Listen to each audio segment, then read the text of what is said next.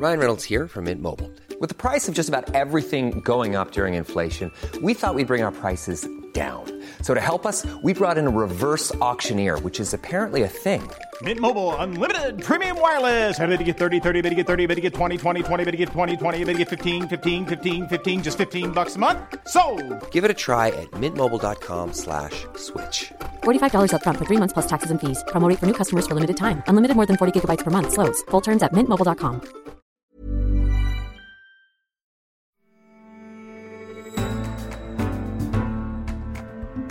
You're listening to The Economist Asks. I'm Anne McElvoy, and this week we're asking, how do you win or lose a presidential debate? Nothing is straightforward when President Donald Trump is at the podium. We're moving on. He didn't take them. Well, Vice President, no. Can I be honest? It's a very important Try to be question. honest. He stood up. The answer to the question is no. After the chaotic scenes at the first debate in Cleveland, we speak to someone who knows the president's debating style inside out. I had to watch a lot of what he had said because though his style is, to be polite, unorthodox, it doesn't mean that it doesn't exist. As Hillary Clinton's former long-term advisor, Philippe Reines prepped her for the 2016 debates, and in hours of practice runs, he took on the role of Donald Trump. The moderator says, "Mr. Trump, what say you about China?" Well, I've done so many deals. I love China. China knows I've done hundreds of deals, maybe thousands of deals. China, I know China. Pretty good, but does he think Mr. Biden did a good job when Mr. Trump consistently talked over him, trying to throw him off his stride, and was enough done to contest the president's untruths? Our guest says Joe Biden could do more. Well, amid the backlash, the Commission on Presidential Debates has announced that it wants changes to rules to the remaining showdowns. It says that additional structure is necessary to ensure a more orderly discussion of the issues. We ask whoever you think won, does it really matter? Here's my colleague John Prideaux, who hosts our Checks and Balance show and is our US editor. Debates tend not to move polls, and I think it's partly because the people who pay most attention to the debates are the political hobbyists and junkies, and they've all made up their minds already. This isn't just a sort of assertion. There's quite a lot of data on this. Well, my esteemed colleague there is one of those political anoraks who just can't get enough data. But does our guest agree with John's judgment? Philippe Reines, welcome to The Economist Asks. Thank you for having me. Very excited. Now, you wrote last year, I might know Trump's debating style, if you want to call it that, better than anyone on the planet, aside from Hillary Clinton, of course. Why is that? Well, because I subjected myself to many hours of watching his debating style in 2016. His efficiency with his message and with his style broke down to a fairly simple formula of 1, I'm great, 2, she's terrible, and 3, I'm going to digress into some somewhat related matter or really nothing to do with anything. Let's say he was asked a question about China. The moderator says, Mr. Trump, what say you about China? Well, I've done so many deals. I love China. China knows I've done hundreds of deals, maybe thousands of deals. China, I know China. China, the biggest bank of China, they're in my building. Beautiful building. So many buildings. Bank of China. She doesn't know anything about China. She's made the worst trade deals. The Chinese don't respect her. So that's a jumble. But think about it. You have heard 3 things. I know China. She is bad about China.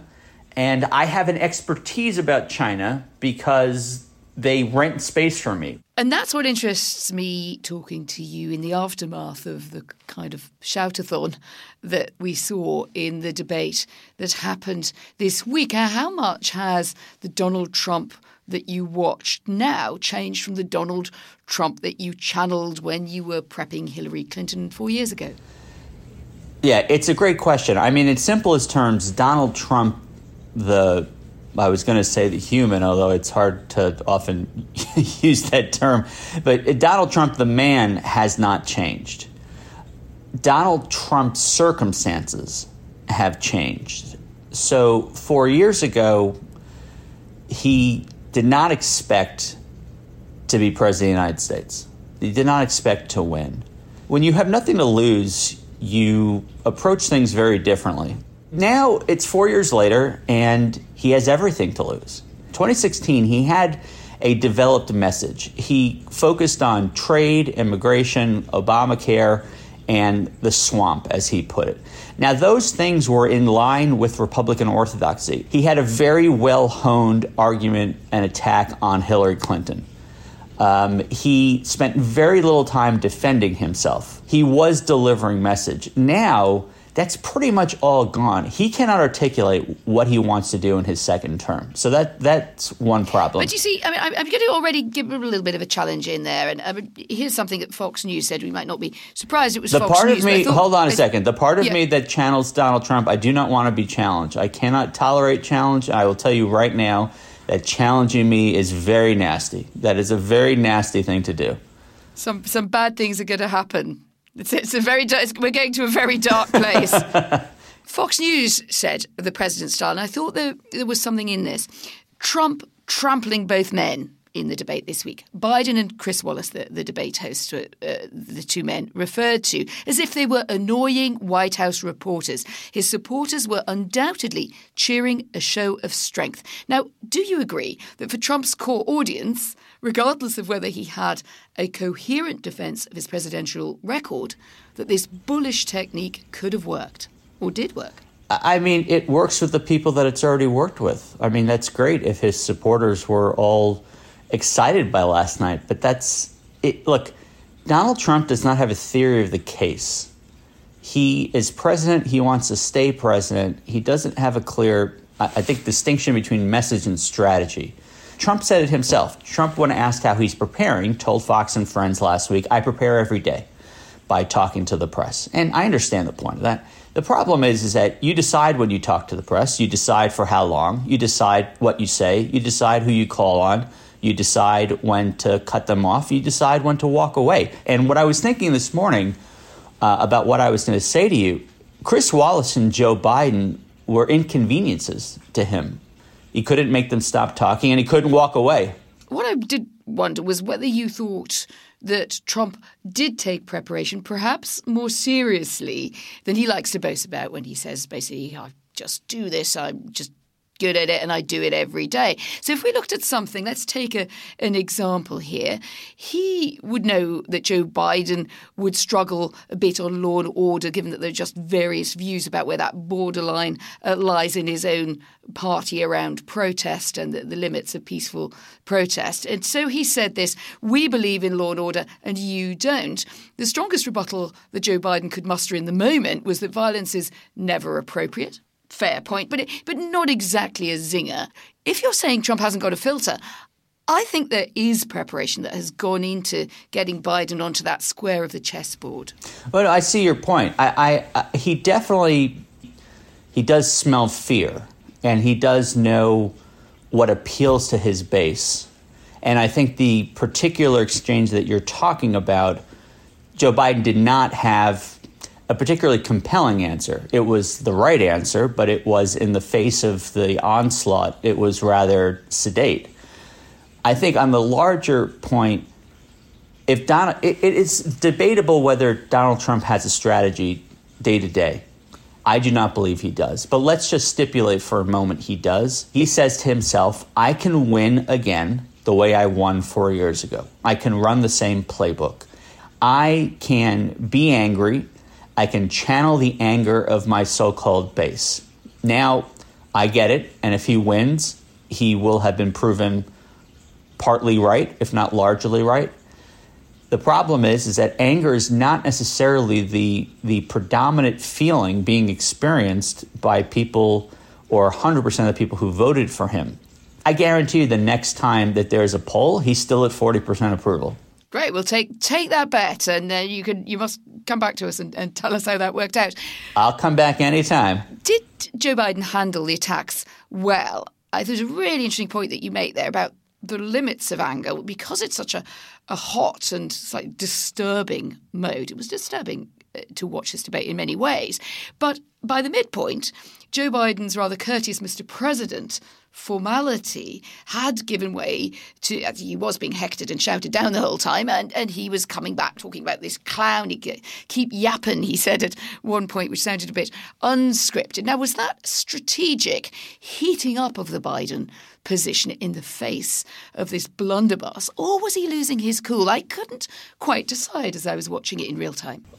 Well, you know what? I think it was natural. I don't know that I'd call it losing his cool, or I think losing his rag, as you might call it. And even if he did, that doesn't mean it's a bad thing. But I would say this.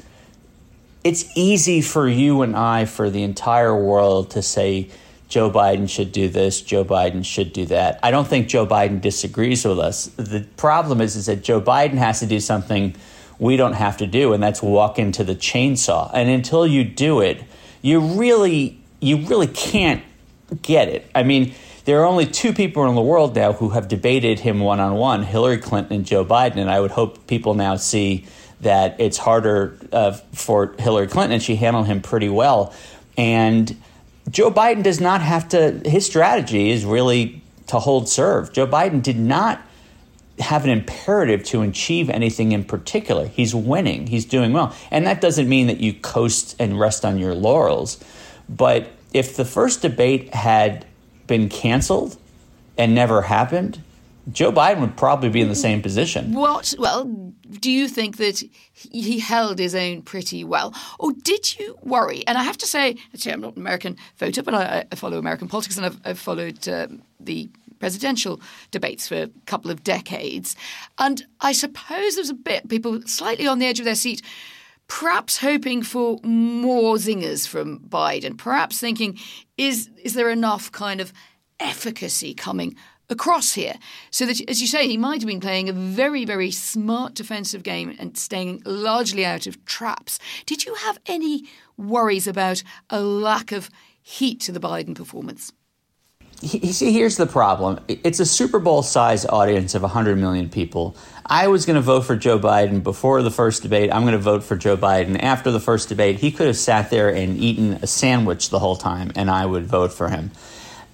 People are looking for different things, and a lot of it is just to be satisfied. Of course, a lot of people want him to yell and scream at Donald Trump because people are just so fed up with Donald Trump.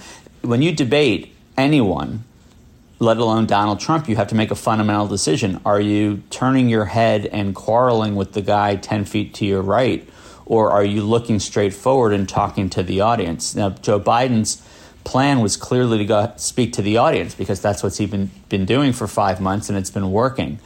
I don't think he realized how hard it was to do that with Donald Trump. Now, I will say this for Donald Trump that's a little contradictory from what I said earlier. The Donald Trump that appeared for the first 20 to 30 minutes was a little different of a variety. From my perspective, I don't think he mentioned corruption. I know he didn't mention Hunter Biden. He did not launch into anything personal except maybe the intelligence.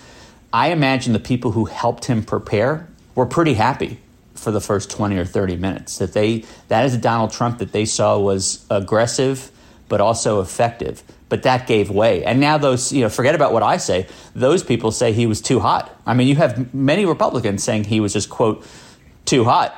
And they probably think that he could have dialed it down and crushed Joe Biden. So here's the thing that I've noticed.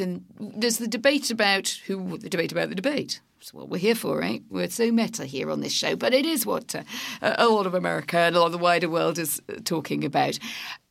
If we look at the mood, and there was a lot, I think, of disappointment, not only the echo chamber of Twitter, but sort of, oh my goodness, this is what's happened to this great tradition of the presidential debates, that it become a shout show, as my colleagues on the intelligence called their show the next day. But then Steve Hilton of former director of strategy for David Cameron when he was Prime Minister in Britain, who tends to give the benefit of the doubt to Donald Trump now he's in the US. You're being polite. He's also a Fox host. He is a Fox host, but he's been around politics a long time in the UK and in the US. And, I know him well, and he's often quite good at getting to the awkward bits that a lot of people don't want to face up to.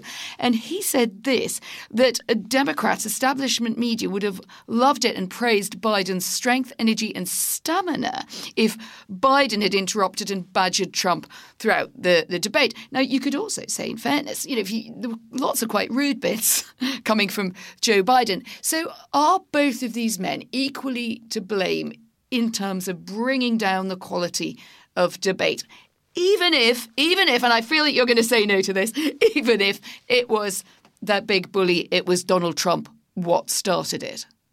Well, I think that is unfortunately an example of false equivalence and I think the easiest way to prove that is if Joe Biden were on stage last night with any other Republican, he would not say, come on, man, or, why don't you shut up? There's no both contributing to it. Joe Biden, there was no way to be on stage with Donald Trump and to... You would have advised a candidate to say, stop yapping or come on, man. You would have said, yeah, that's good, because you're channeling the moment's frustration. My overall strategy or advice would have been, and I think Joe Biden did this a little, I probably would have done it more strongly, was the first time he spoke was to say, look, I just need to say this, and I never thought I would say this to a sitting president. But I've worked with and for 8 presidents, and the audience knows you're going to stand here and lie.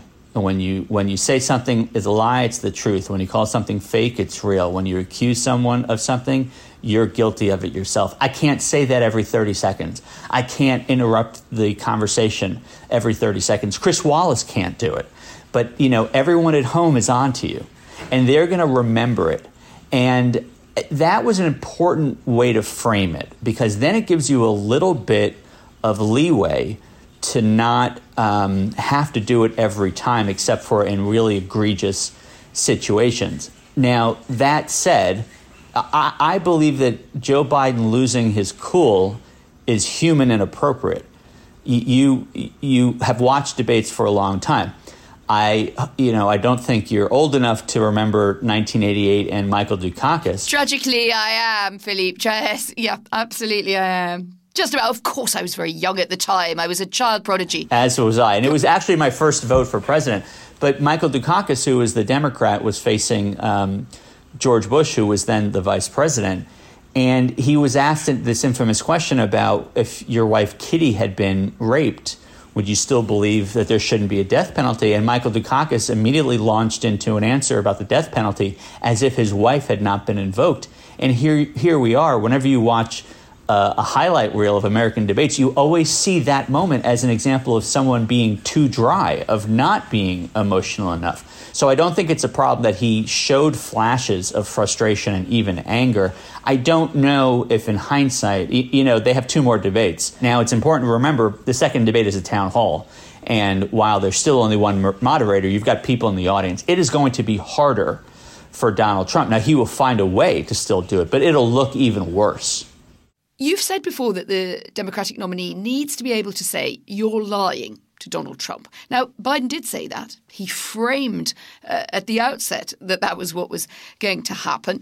And of course, that meant that as we went on, he wasn't getting into an argument about facts that could have contradicted Trump's false claims, of which there were many. Do you believe that this works, just this broad framing which says everyone at home who wants to listen will know that you're a liar? Or is the lie word now bandied about so much when it comes to Donald Trump, for good reason, but that it's beginning to lose its salience, it's beginning to lose its power?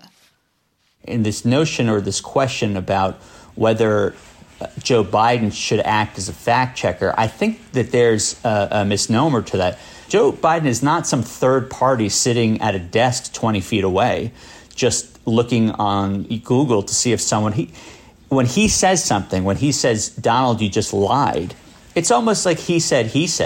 You've got half the country saying Biden just lied, and half the country saying Trump just lied, which is why it's important, this discussion about the moderator's point of view. And it's also, this was a big discussion in the months leading up to the debate, was whether or not these debates needed to be structured in a different way than previous debates, where there was some kind of real-time fact-checking, or at least some time at the end where the fact-checkers could say, well, here's the 8 things that Donald Trump lied about, and here's the 2 things that Joe Biden got wrong. Well, look, here's an example. You see, that's really what I want to press you about. When we covered 2016 and the aftermath, the rise of Donald Trump, there was a lot of belief that kind of fact-checking would get him. You know, if the fact-checkers could come up with a disproportionate amount of untruths, lies, falsehoods, distortions, whatever you want to call it, and throw them at Donald Trump credibly, that in some way this would move the needle. So the BBC did some fact-checking on the debate this week. They did point out that Biden wasn't always entirely correct either. There was particularly one which I must say I could sort of stop and think about in real time, when he said manufacturing went into a hole before coronavirus. Well, BBC fact-checkers, reasonably credible source, concluded that in fact 500,000 manufacturing jobs had been added in Trump's first 3 years in office. So don't you get into a position where, although the falsehoods are disproportionately on the Trump side, there is a tendency to kind of be economical with the truth when you're the other contender too, and that sort of takes us not very far. I think that's a false equivalency. If someone knows from your own medical scientists, masks are the primary way to stop the spread of a pandemic, or they tell you that deaths are above 200,000 and counting, and then you go out and say masks have no bearing and only 10,000 people have died of COVID and the rest have died from a host of other illnesses because they were old and going to die anyway, that is a different problem than if Joe Biden gets a manufacturing statistic wrong. He didn't get it. I mean, you see, I really think I think that might not be right. Joe Biden chose to frame it in that way because his narrative is that the economy has not thrived under Donald Trump. Now, it's perfectly reasonable. I think a lot of our coverage would point out that presidents are not actually very directly responsible a lot of the time for what goes on in US manufacturing. They kind of ride the wave, but certainly Bill Clinton did when he said it's the economy, stupid. You're using false equivalence, but in a way I wasn't suggesting equivalence. I was simply saying that if we're going to get into fact-checking, then that fact-check is going to hit someone who makes a claim that President Trump's record was more faulty on the economy than it is. There's a difference here.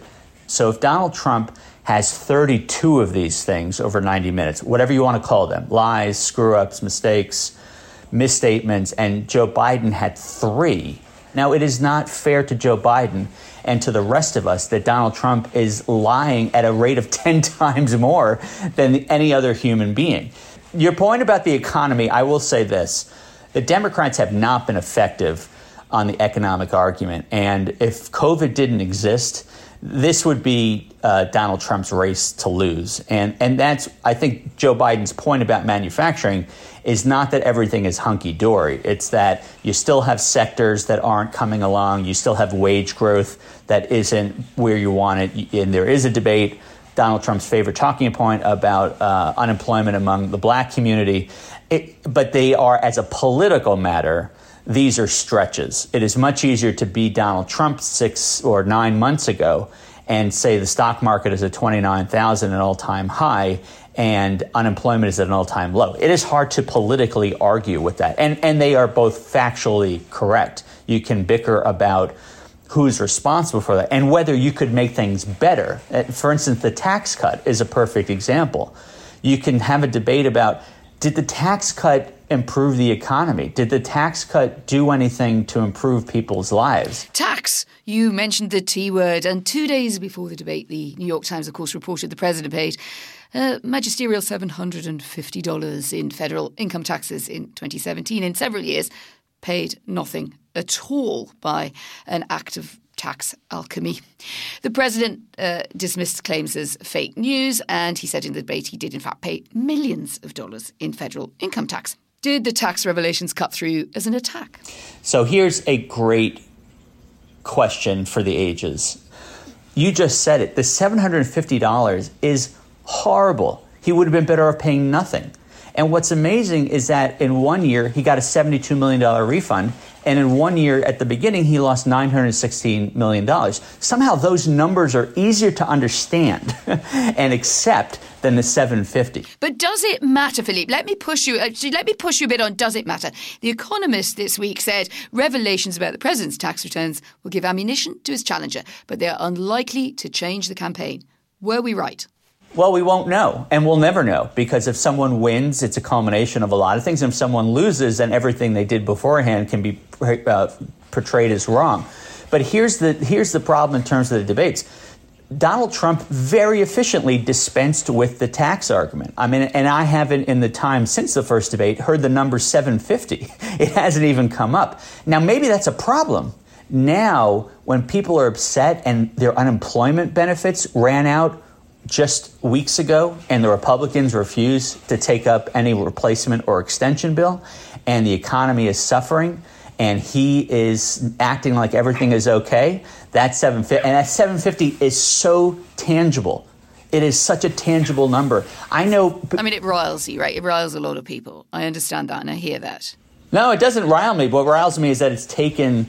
There have been huge revelations on his tax returns in 2016 between the first and second debate. But the question is whether it changes something, and you're not sure. I'm not sure about anything because there's no way to know. I guarantee you that polling will show that it was very problematic. Since we've had these televised debates from 1960, so nearly 60 years ago to the day, the incumbent's party share of the vote in polls has on average not changed at all. Surprised me, actually, how far back this goes. I would have been wrong about that. Between 2 weeks before the first debate and 2 weeks after the last one. So overall, how much do you think that they matter?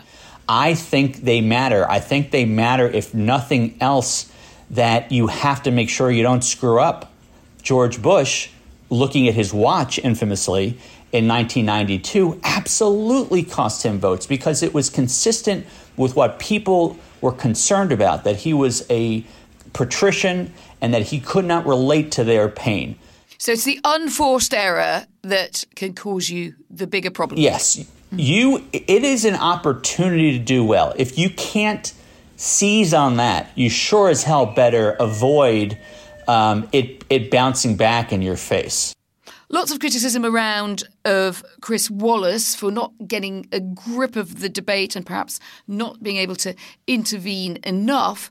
What did you think watching it? I believe Chris Wallace himself did not perform up to Chris Wallace standards. Knowing Chris Wallace and knowing how high of a standard he holds himself, he woke up the next morning and wishes he had done a few things differently. And like Joe Biden, probably did not anticipate how hard the onslaught is when you're in the line of fire.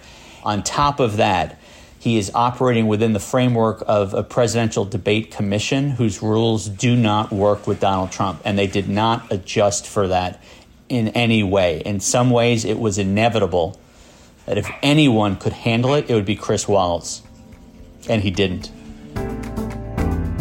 My thanks to Philippe Reines there. So, did the debate change your mind, or do you think it's not worth bothering with the next two? And for all the sound and fury, will you be tuning in? We'd love to know what you think. Do write to us, radio@economist.com, or you can tweet us at Economist Radio. And yes, we do read your feedback and comments here on the team. Last week, Oscar winner Hilary Swank told me she'd like to play James Bond next. Patrick Carew wrote to us. I'm a big fan of Hilary Swank, and I think she'd be an excellent James or Jane Bond. However, I would nominate Charlize Theron, who's acted in many action movies. She's also an Oscar winner, and she'd be a good person for The Economist Asks to interview. How about it sometime, Charlize? For your best introductory offer and to follow all of our brilliant coverage of US 2020, do go to economist.com/podcast offer. The link is in the show notes. I'm Anne McElvoy, and in London, this is The Economist.